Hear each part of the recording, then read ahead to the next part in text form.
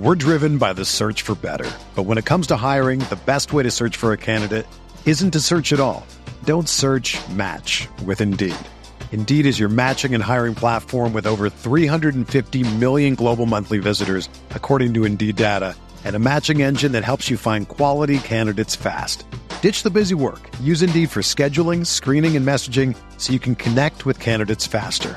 Leveraging over 140 million qualifications and preferences every day, Indeed's matching engine is constantly learning from your preferences, so the more you use Indeed, the better it gets. Join more than 3.5 million businesses worldwide that use Indeed to hire great talent fast. And listeners of this show will get a $75 sponsored job credit to get your jobs more visibility at Indeed.com/Blue Wire. Just go to Indeed.com/Blue Wire right now and support our show by saying that you heard about Indeed on this podcast. That's Indeed.com/Blue Wire. Terms and conditions apply. Need to hire? You need Indeed. Today's episode is brought to you by Cars.com. With over 2 million vehicles and 50,000 more added every day, Cars.com will match you with the perfect car for you, your budget, your life, your style. And if you're ready to say goodbye to your current car, Cars.com will get you an instant offer to cash it in. Just start by entering your license plate and get matched with a local dealer who will write you the check. So whether you're looking to buy or sell, just go to Cars.com. It's magical.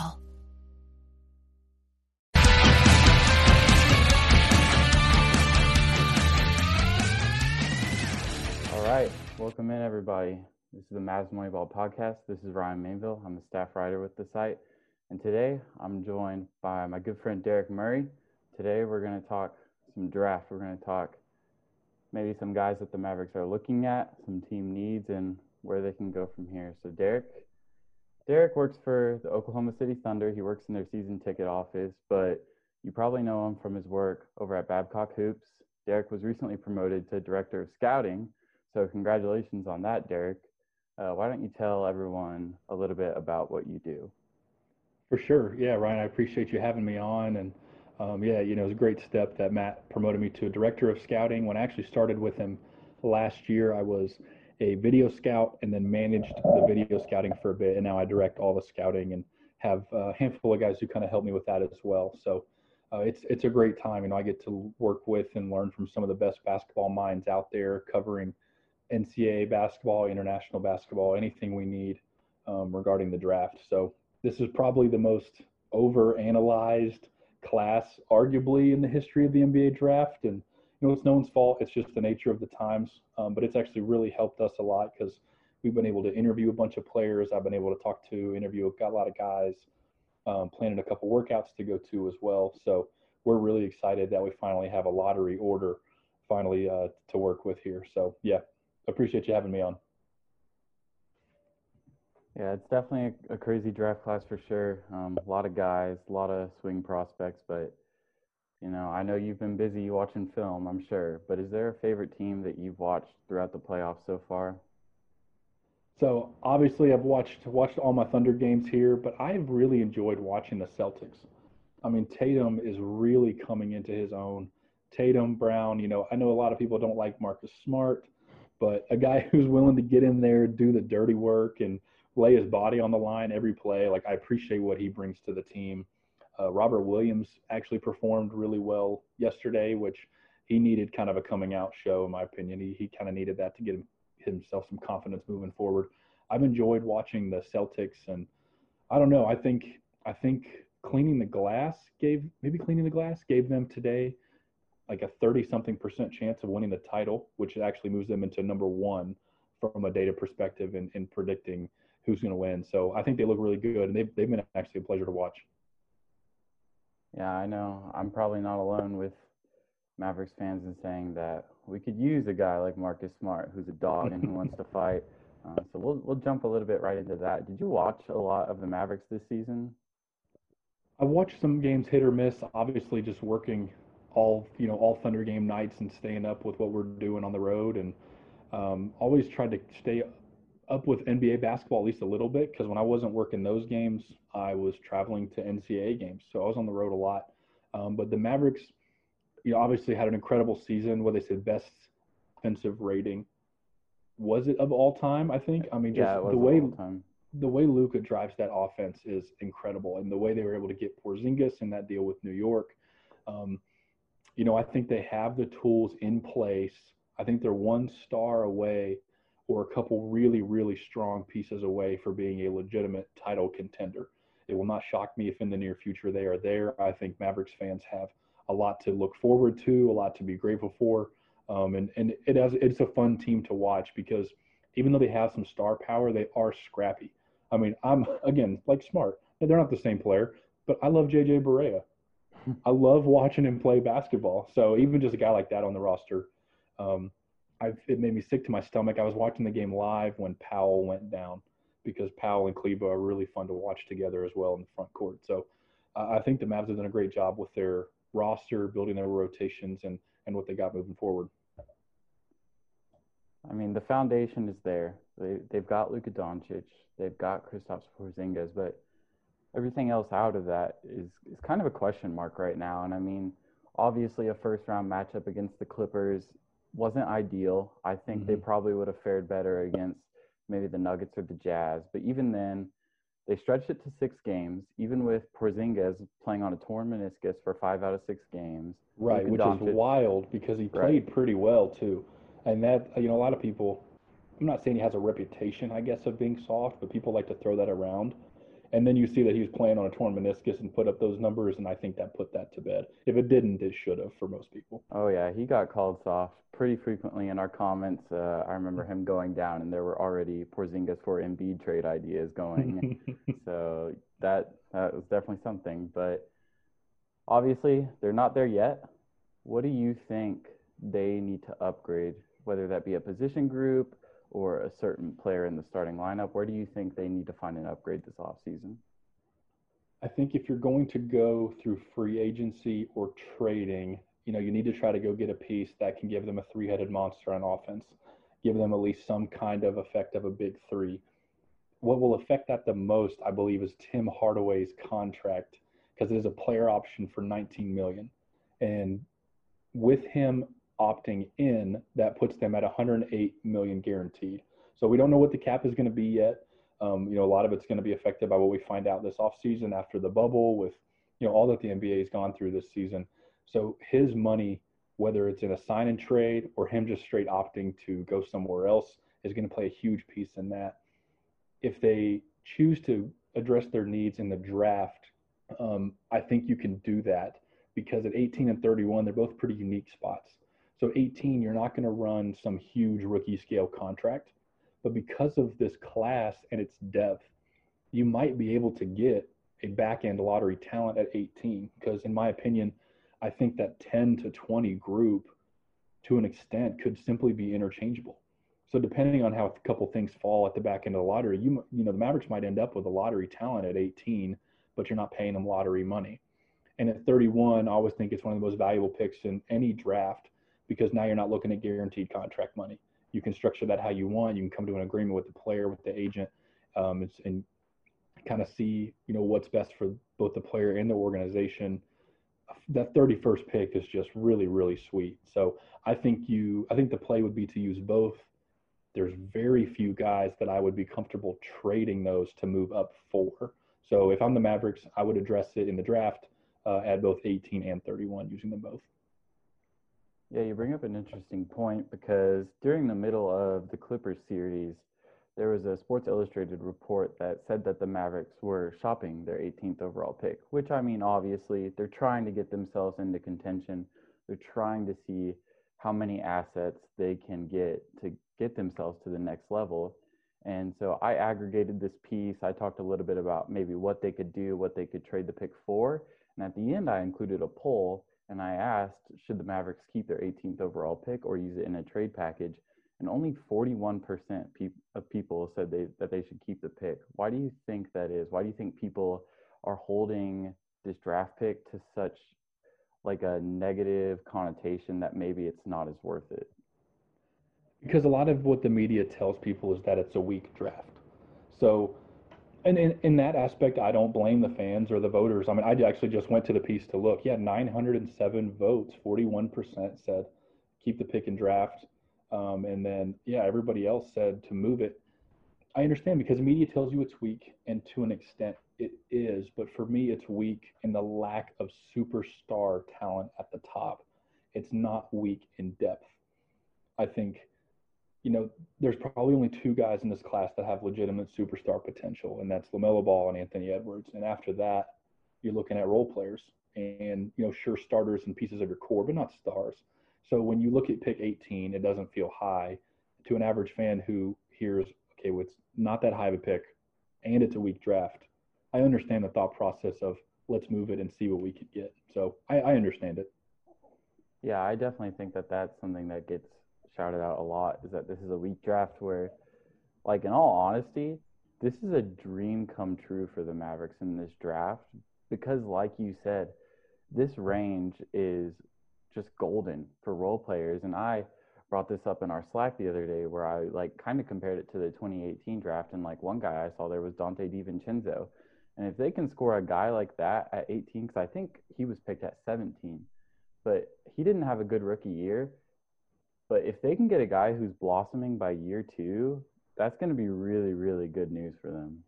Right. And that's where teams have to have honest discussions with each other or within themselves of, are we trying to get a guy who wins right now, or are we okay to try to win 2 to 5 years from now? So if you're the Lakers and the Raptors and you're at the back end of the first, you're not necessarily looking at that in the same way the Mavericks are at 18 and 31. And the Mavericks, I don't think that they're going to be NBA title contenders next season if they use these draft picks. If you want to package them both and try to go get another star, yes, then I think you can become an instant contender. But if you use these picks, you're trying to win the 2022, the 2023, the 2024 NBA titles. And that's the depth and the kind of player that I think you can get at both of these picks. So I just look at it as more long term, even though my quote long term option here is like 3 to 4 years, instead of, hey, let's package it real quick and try to win right now. That's an interesting point. I guess like my question would be, what do you think has to happen in those 2 years for the Mavericks to become a contender? Because like if they're not going to be at next season, I'm guessing you're saying that because of the cap. The cap, along with just how strong some of the other teams in the West are. Yeah. Like it doesn't make a lot of sense for some teams to completely use all of their resources and go compete when you have the teams at the top who are, if you want to go by the numbers, likely going to finish in the top 2 or 3 of the conference and contend. That doesn't mean, that's not in any way me saying that the Mavericks are not or will not be good enough. But if it's, hey, you see the Clippers there, you see the Lakers there, do I want to expend all my resources right now to try to go compete with that? Or do I want to wait in 2 or 3 years when they have big free agency decisions? And then I've got Luka, Porzingis, the guy I took at 18, 31, some of my young bigs, and then really go try to make a push at that point. And that, when I look at this roster, is how I would handle it. Yeah. Wow. I hadn't really considered it that way, but I mean, you bring up a really good point about like the strength of the West because, man, the Warriors are going to be back next year. They're going to be strong. Who knows what the Pelicans could do? There's a lot of talent, and I think that, yeah, maybe slowing down and picking up some assets is a good way to go. And it's the same thing that I think for the Pelicans and Grizzlies. Obviously, they're not nearly to the point where the Mavericks are right now, but Pelicans and Grizzlies, hey, you're good. You're knocking on the door of the playoffs and you're a potential playoff team. But I don't know if I would trade your picks, move your young guys, and try to go compete with the Lakers and Clippers, right now. Give it a little bit of time. You still have a unit on the floor that sells tickets. It keeps the buildings full. It keeps your TV contracts. The money's still coming in. You're selling the jerseys. And that's really a sweet spot to be. So that's I would say the same thing for those two teams as well. All right, well, now we're going to hop right into my Mavericks big board. So I haven't said this anywhere, but these are the guys that I want the Mavericks to draft the most. Now, I am looking at pick number 18. pick 31 is a little hard for me to analyze just with the range and how many prospects there are. But so the first guy on my Mavericks big board, which I am going to probably catch some heat for, but I'm okay with it. At number 18, I think the Dallas Mavericks should take Desmond Bane. Now, Bane is a guy who I have seen projected in the late second round for months now. And then our good buddy Richard Stayman, aka Mavs Draft, he kept doing his thing. He is the leader of the Bane bandwagon, and I have seen Bane shoot up mock drafts on Twitter since then. I mean, just give me a little bit of your thoughts on Bane, and I'll tell you why I think he's a good fit with the Mavs. So Bane, I think, can be a fantastic player, great basketball player. He's a great kid as well. I think he's the kind of guy you want to bring in your organization. He's versatile on offense, one of the best shooters in this class, unquestioned. He's so strong. He's built like a bodybuilder. And that is where some of my concerns come in. I got to see him, again, being in the Big 12, I got to see him multiple times a year the last couple seasons. There were times where he was stiff. And to survive on an NBA floor for a long time, you've got to be a really fluid athlete, no matter how big you are. So he would get caught on pick and rolls on screens often. It wasn't able to bend around or, avoid them the way that I would have liked him to. And even defensively, I think he's like right at a +0 wingspan. I think he's 6'4" with a 6'4" wingspan. Yeah, I think it's a negative. I've seen it reported as a negative, I think, -1 or -1 or 0.5 before as well. Yeah. So those are things defensively that I really worry about. Generally makes good rotations, good feel for the game, good IQ as a defender. What I appreciate about him as well is that although he carried the load offensively for TCU, he did not check out on defense. Nothing bothers me more than when an offensive driver just straight up checks out. And I think that's just me personally being hard on people because it happens at every level for every team, every star. I don't want to hold that against somebody, but I appreciate that Bane on defense, even though he was shooting and driving the offense, was still active and locked in on the other side. So I think he's good enough to handle some pick and roll responsibilities, although I don't think that will be his role at all at the NBA level. So he'll have to improve his quickness and ball handling for sure, but the shooting is there. He's a lights out shooter. My personal opinion, I think 18 is a little bit high. At 31, I absolutely take him. And a lot of that is not anything to do with the skill, but it's to do with the age. I don't want to hold too much guys' ages against each other because he has shown improvement year to year at TCU. And age becomes a factor when you don't think a kid can improve anymore. So I like Bane. I think 18 is a little high for him. But if he's there at 31, I think that would be a great choice for the Mavs. Yeah, I mean, realistically, I would probably put the chances of the Mavs taking him at 18 at 5% or less. But I just love Bane so much. I love his game a lot. And a lot of that is because I think that he would be a really good counterpart to Luka Doncic. Because I think, when Luka's on the floor, Bane can just go off ball, do catch and shoot off screens. I mean, I personally think he's the best shooter in the draft just because of versatility, because he can do it off the bounce. He can do it in catch and shoot. He can do it in all these different scenarios. But even when Luka Doncic is off the court, I think that he can run a little bit of the offense. I think that the Mavericks will still probably default all of those responsibilities to Jalen Brunson to run that offense when Luka's off the court. But I think it's there for Bane. And you talked about his age a little bit, and that actually plays into why I like him so much as a Mavericks prospect, because you brought up the argument that, maybe the Mavericks should wait a couple of years and that works out for them. I'm kind of viewing it as you get a prime Desmond Bane for your run. Right. Yeah, right. Absolutely. And that's where it fits for sure. I totally agree with you.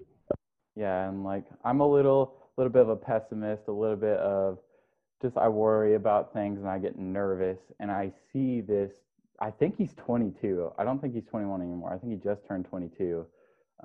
And he has 4 years of Big 12 experience under his belt. He is mature.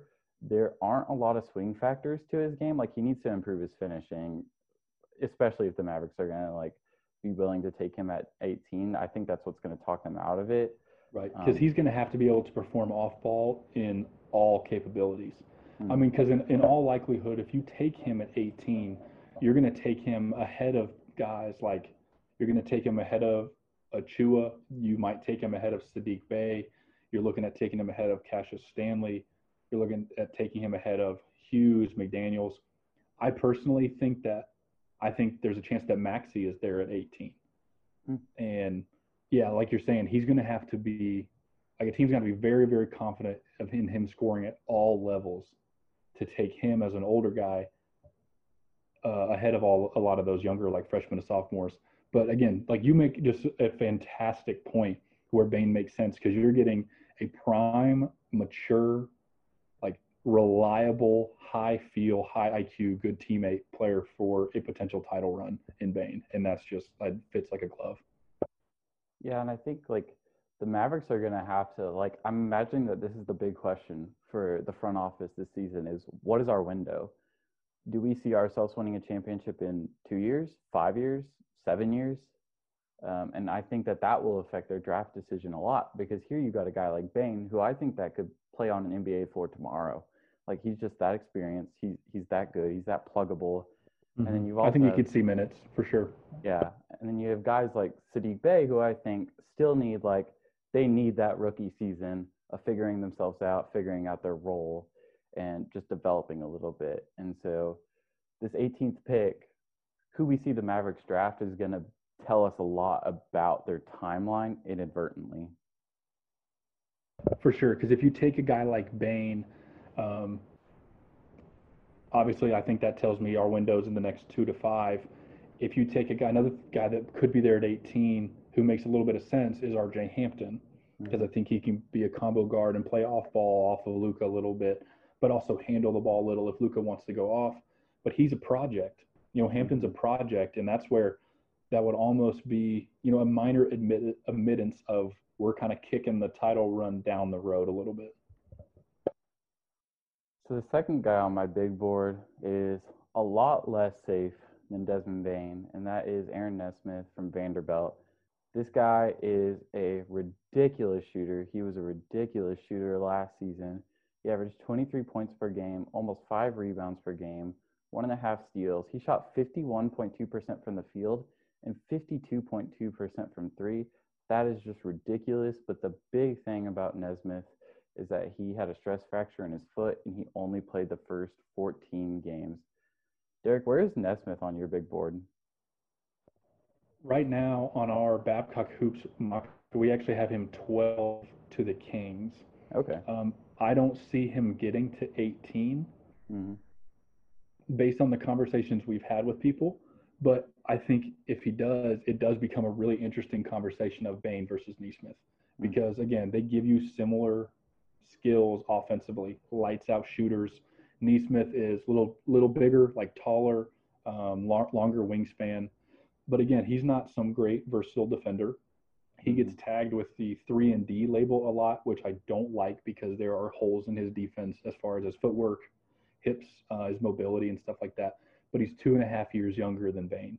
And that is why I think a lot of teams hold him higher in their boards and mock drafts. Again, based on what we've been hearing from teams, that's for me is that's why I think he's up there higher. Just 2.5 years younger. Would you rather have Bane today or Nesmith if you can work with him, 2 seasons down the road? That's kind of the conversation. If he's there at 18, absolutely he makes sense as well because I think he gives you that wing shooter. Again, excellent spot up shooter.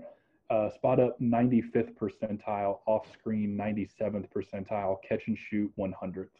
I mean, Nesmith's ridiculous. Again, you don't want to put a whole. I mean, you do those numbers hold weight, but you don't want to look at 52% three and think that that's right sustainable. And again, I'm not saying at all that you are. Some people see that number and say, "Oh, he's a 50% 3-point shooter." It's like, no, we're literally never going to see that over the course of a season. But yeah, one of the best shooters in the class, and if he's there at 18, makes total sense for the Mavs. Do you think that the stress fracture should talk teams out of him, or do you think that it's not that big of a deal? I haven't really covered guys with an injury, but I mean, I know you do this a lot and you've done this for a long time. Do you think that this is something that could hurt his career? I think if he had had a second one on the same foot, at that point it becomes a legitimate real he probably falls a little bit issue, similar to a guy like Killian Tilly, who's one of the most skilled big men in the country. But his injury history is so vast that I think it's going to have a lot of teams, pass on him. You see a guy like Michael Porter Jr. now just balling out, and he fell to I don't remember what number he went, but he fell out of the lottery into the mid first because of an injury, but it wasn't a repetitive thing, and that's why I think you look at a guy like him and you see the success he's already had so quickly. It's why I don't think teams will necessarily shy away from Naismith. I think if you shy away from him, it's because of the versatility. Like his shot versatility is awesome, but his overall role on offense and defense, you're not getting a whole lot of things. Like you're getting a excellent spot up catch and shoot shooter who can stretch the floor, but that is somewhat what he's limited to. So I think if he falls, it's not necessarily because of the injury. It's because of the role that a team would see him playing. Yeah, that's a good point. I know we talked a little bit pre-pod about the Mavericks' needs and how they should probably be looking for a 3-and-D guy, especially if Hardaway Jr. opts out, even though I don't personally see him doing that because of the cap situation. Yeah, and that's a lot of money. I think it's 18.9 is what he get. I don't see where he doesn't come back. Yeah, it's ridiculous unless he somehow gets another contract on the table for more than that. But I'm all for the wings. Nesmith is a great shooter. Like you said, there's defensive question marks. That would just kind of be the Mavericks buying even more into this all defense, not great, or all offense, not great defense philosophy, which hurt them pretty badly in the first round. But we'll see what they do. All right, when we come back, we're going to finish up my big board. I've got about 3 more prospects to cover, but we're going to take a short break real quick. All right, welcome back. Derek and I are running through my Mavericks big board. We're covering some prospects. We just finished talking about Aaron Nesmith, and we're going to talk about another wing, and that's Arizona's Josh Green. Josh Green is labeled as a 3-and-D wing by most draft guys. He's not a very versatile player. He's really limited to slashing and catch and shoot threes, but he is a really good defender. I'm impressed with his defense most of the time, but he really needs to work on shooting more consistently, and he has to become a better finisher at the rim. Derek, what do you think about Josh Green? Hey, Green is another one of those guys who gets the 3-and-D label, but there's no 3 or offensive versatility to his game. Like he's just defense. Mm-hmm. Now he does that at an incredibly high level. He's one of my favorite defenders in the class. I think if he had any kind of offensive versatility, we would look at Green in similar, maybe just shy of Okoro and Vassell type stature, just if the offense was there, because I think his defense is that good. Great hips, very, very fluid. Switchable, I think 1 through 3 at 6'6". I don't know if you're going to get any switchability bigger than that, but he's so active on defense. Like his feet are so fast. He stunts, tags, just provides some real value on that side. On offense, the shooting consistency is just a real issue. Just looking at his synergy numbers, 11th percentile off screens,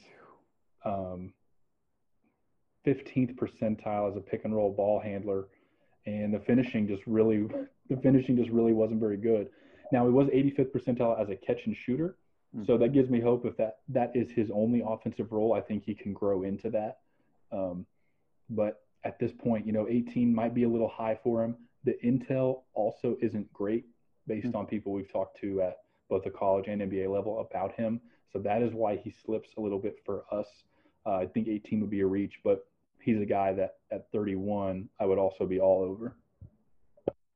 Yeah, I mean, we talked a little bit earlier about the Mavericks philosophy, and I was talking about in the offseason. Well, here's another philosophy. Do they want to try and improve their defense, or do they want to buy into this historic offense philosophy? Because that's where they could take a guy like Nesmith, who has ridiculous shooting numbers. Obviously, he's not going to shoot 52% from 3 in the NBA, but he's a really good shooter. And then they have a guy like Green, who's going to be a headache. I haven't checked his synergy in a long time, but I'm pretty sure he was shooting like 37% in the paint and was like 12th percentile around the rim, which is just ridiculous. Yeah, it's not good.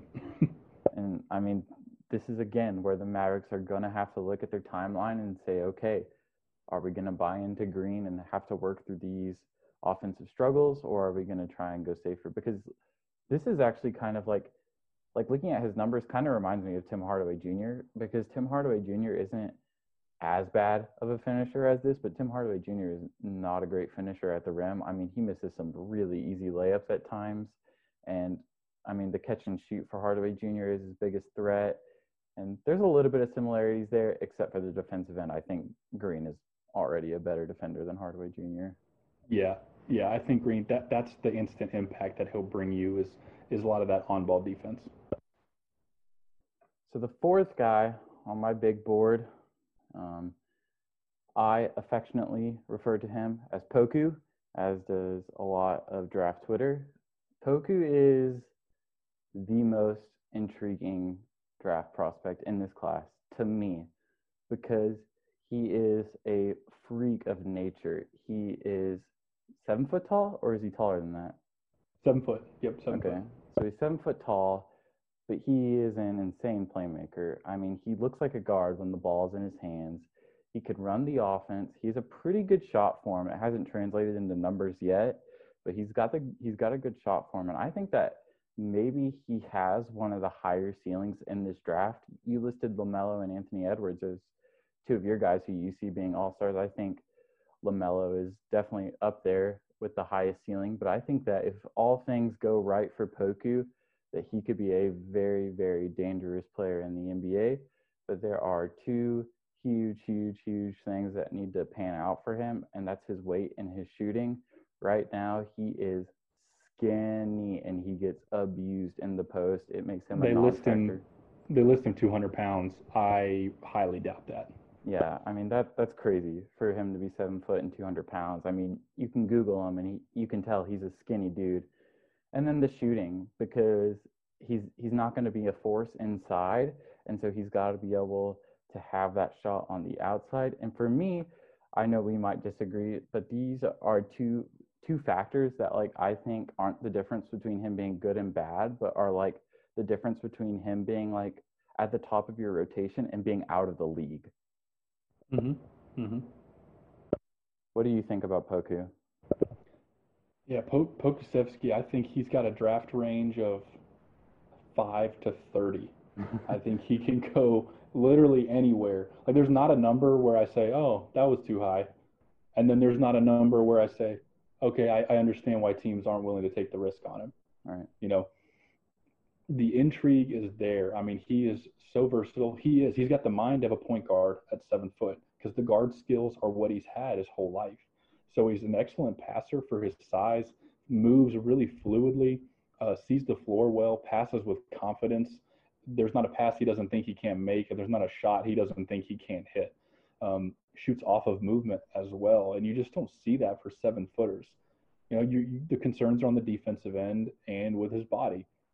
He's an innate rim protector. Like that's a part of him and his feel for the game, which is really, really strong.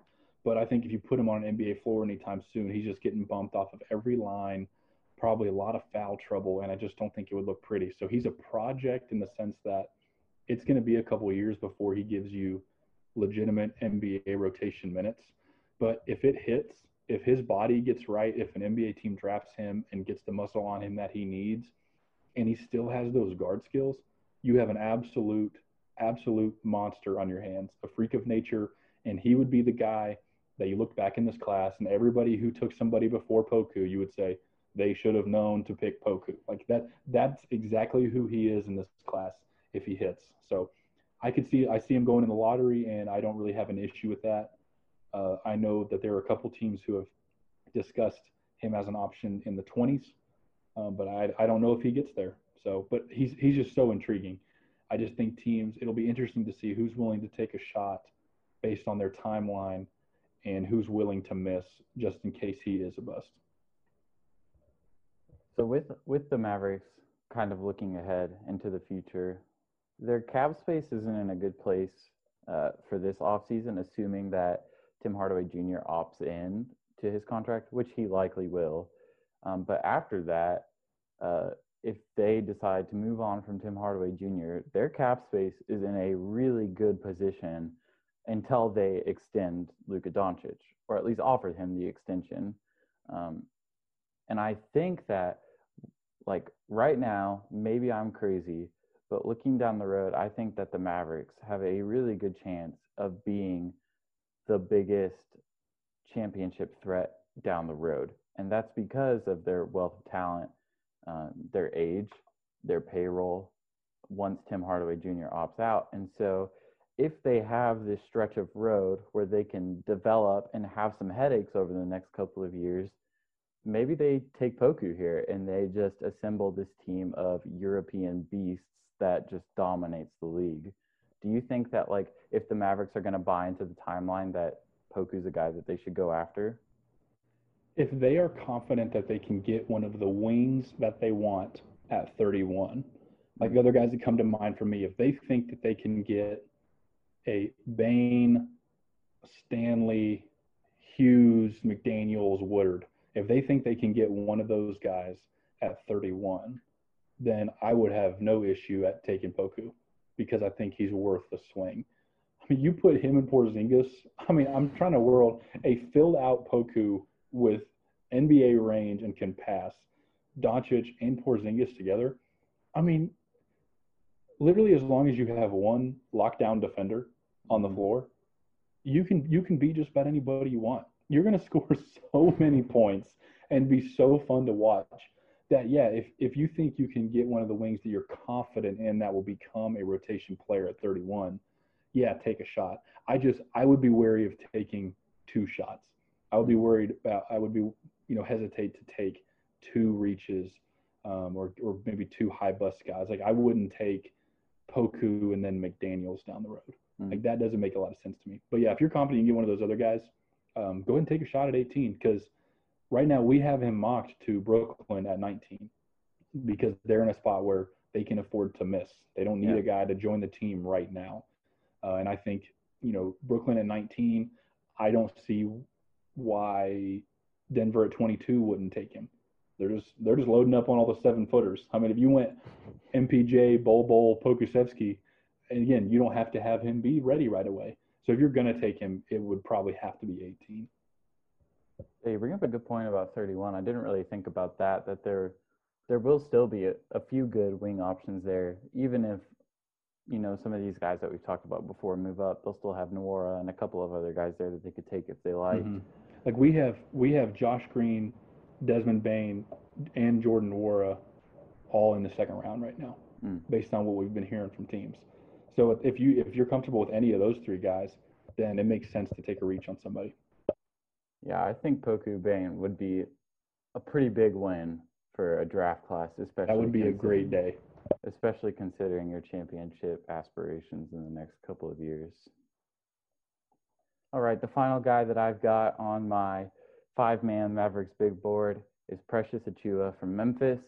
Not a lot to say about Achiuwa right now because there are a lot of bigs on the Mavericks roster as is. And so I think that if they're going to draft Achiuwa, it should be if they shop Powell or if Willie Cauley-Stein opts out because he is a player option this year too, or if they want to shop Kleba, which is also an option. Achiuwa is a really, really good pick and roll threat. That's essentially his game. So you can see the fit with the Mavericks because the Mavericks are doing that with Dwight Powell. But Achiuwa, he's just a freak athlete. He's a dog. He kind of plays with the explosiveness as a guard. He's really quick, and I actually think he played guard for a little bit of his time in high school and middle school. But yeah, he's bouncy. He's good in the pick and roll, and I can definitely see his fit on the Mavericks, assuming that they still don't have this many bigs on the roster. Yeah, you nailed it there. It's just going to depend on who they bring back and who they want to move forward with, because adding him in there with Kleba and Powell doesn't make a lot of sense. But if you do move one of those, Precious gives you that guy who can be an active small ball 5 rim runner, even in not small ball. Like, you're seeing what Houston's doing right now. You put Achiuwa on that team with the 5, and I think it's a great fit. So if there's a lineup where, Porzingis just wants to play outside, which he does. Mm-hmm. I think Achua could work. But, just like you're saying, Powell and Kleba, if you have both, which right now they're both under contract through the 2022-2023 season, the end of the rookie deal would be 23-24. So it wouldn't make a whole lot of sense unless one of them is shopped before that. Yeah, and Achua is a guy here getting brought up a lot in draft talks amongst Mavericks fans, and I think that's because he is such a good pick and roll player, and Mavericks fans are in love with pick and roll duos with Luka Doncic. Yep. And so I think that's why his name gets brought up so often, but I don't really see how he fits seamlessly into the 5-out offense that Rick Carlisle likes to run, because Achua is not a good shooter. No, I don't want him taking many shots for me at all. I want him catching lobs or catching on the move towards the basket as a cutter. That's how I want him scoring. Other than that, I don't even really want him handling the ball much. So, yeah, I don't see much of an exterior presence for him. Yeah. Well, that was my Mavericks big board. Again, we've got Bane, Nesmith, Green, Poku, Achua. Those are just 5 names. There will be plenty of other names that I do some player profiles for over at mavsmoneyball.com. Derek, thank you for joining me again today. Do you have anything else you want to say? I appreciate you having me on, Ryan. Again, always happy to talk draft, and I actually enjoy, really some of these team-specific ones, because that is how, when front offices look at it, diving team-specific, you have to take into account what's the timeline, what does our contract situation look like. And I will just say to the Mavs fans listening, you're in a really good spot. Like, it's a good time to be a Mavs fan. Obviously, that Doncic extension is coming. Mm-hmm. I would do it sooner rather than later. Lock him up, no questions asked. Like, give him what he wants. And then him and Porzingis, those contracts are going to be huge. But you've got 2 picks this year, and I just think it's a really good time to be a Mavs fan. So I think you're looking at a legitimate title contender within 3 to 5 years. And if you nail these picks, you're in good shape. So I appreciate you having me on. If you guys want to follow me on Twitter, it's DMurrayNBA, and then follow Babcock Hoops and Matt Babcock as well. We're always putting out, the newest stuff we've got. We just interviewed a couple players, Lamar Stevens and Tyshawn Alexander. Put out a Tyrell Terry scouting report a couple weeks ago, and I've got a new one coming out next week. And again, we'll go to a couple workouts as well. So be sure to follow us. But again, grateful for you thinking of me and having me on. Again, this was Ryan Mainville from Mavs Moneyball and Derek Murray from Babcock Hoops. Y'all stay well.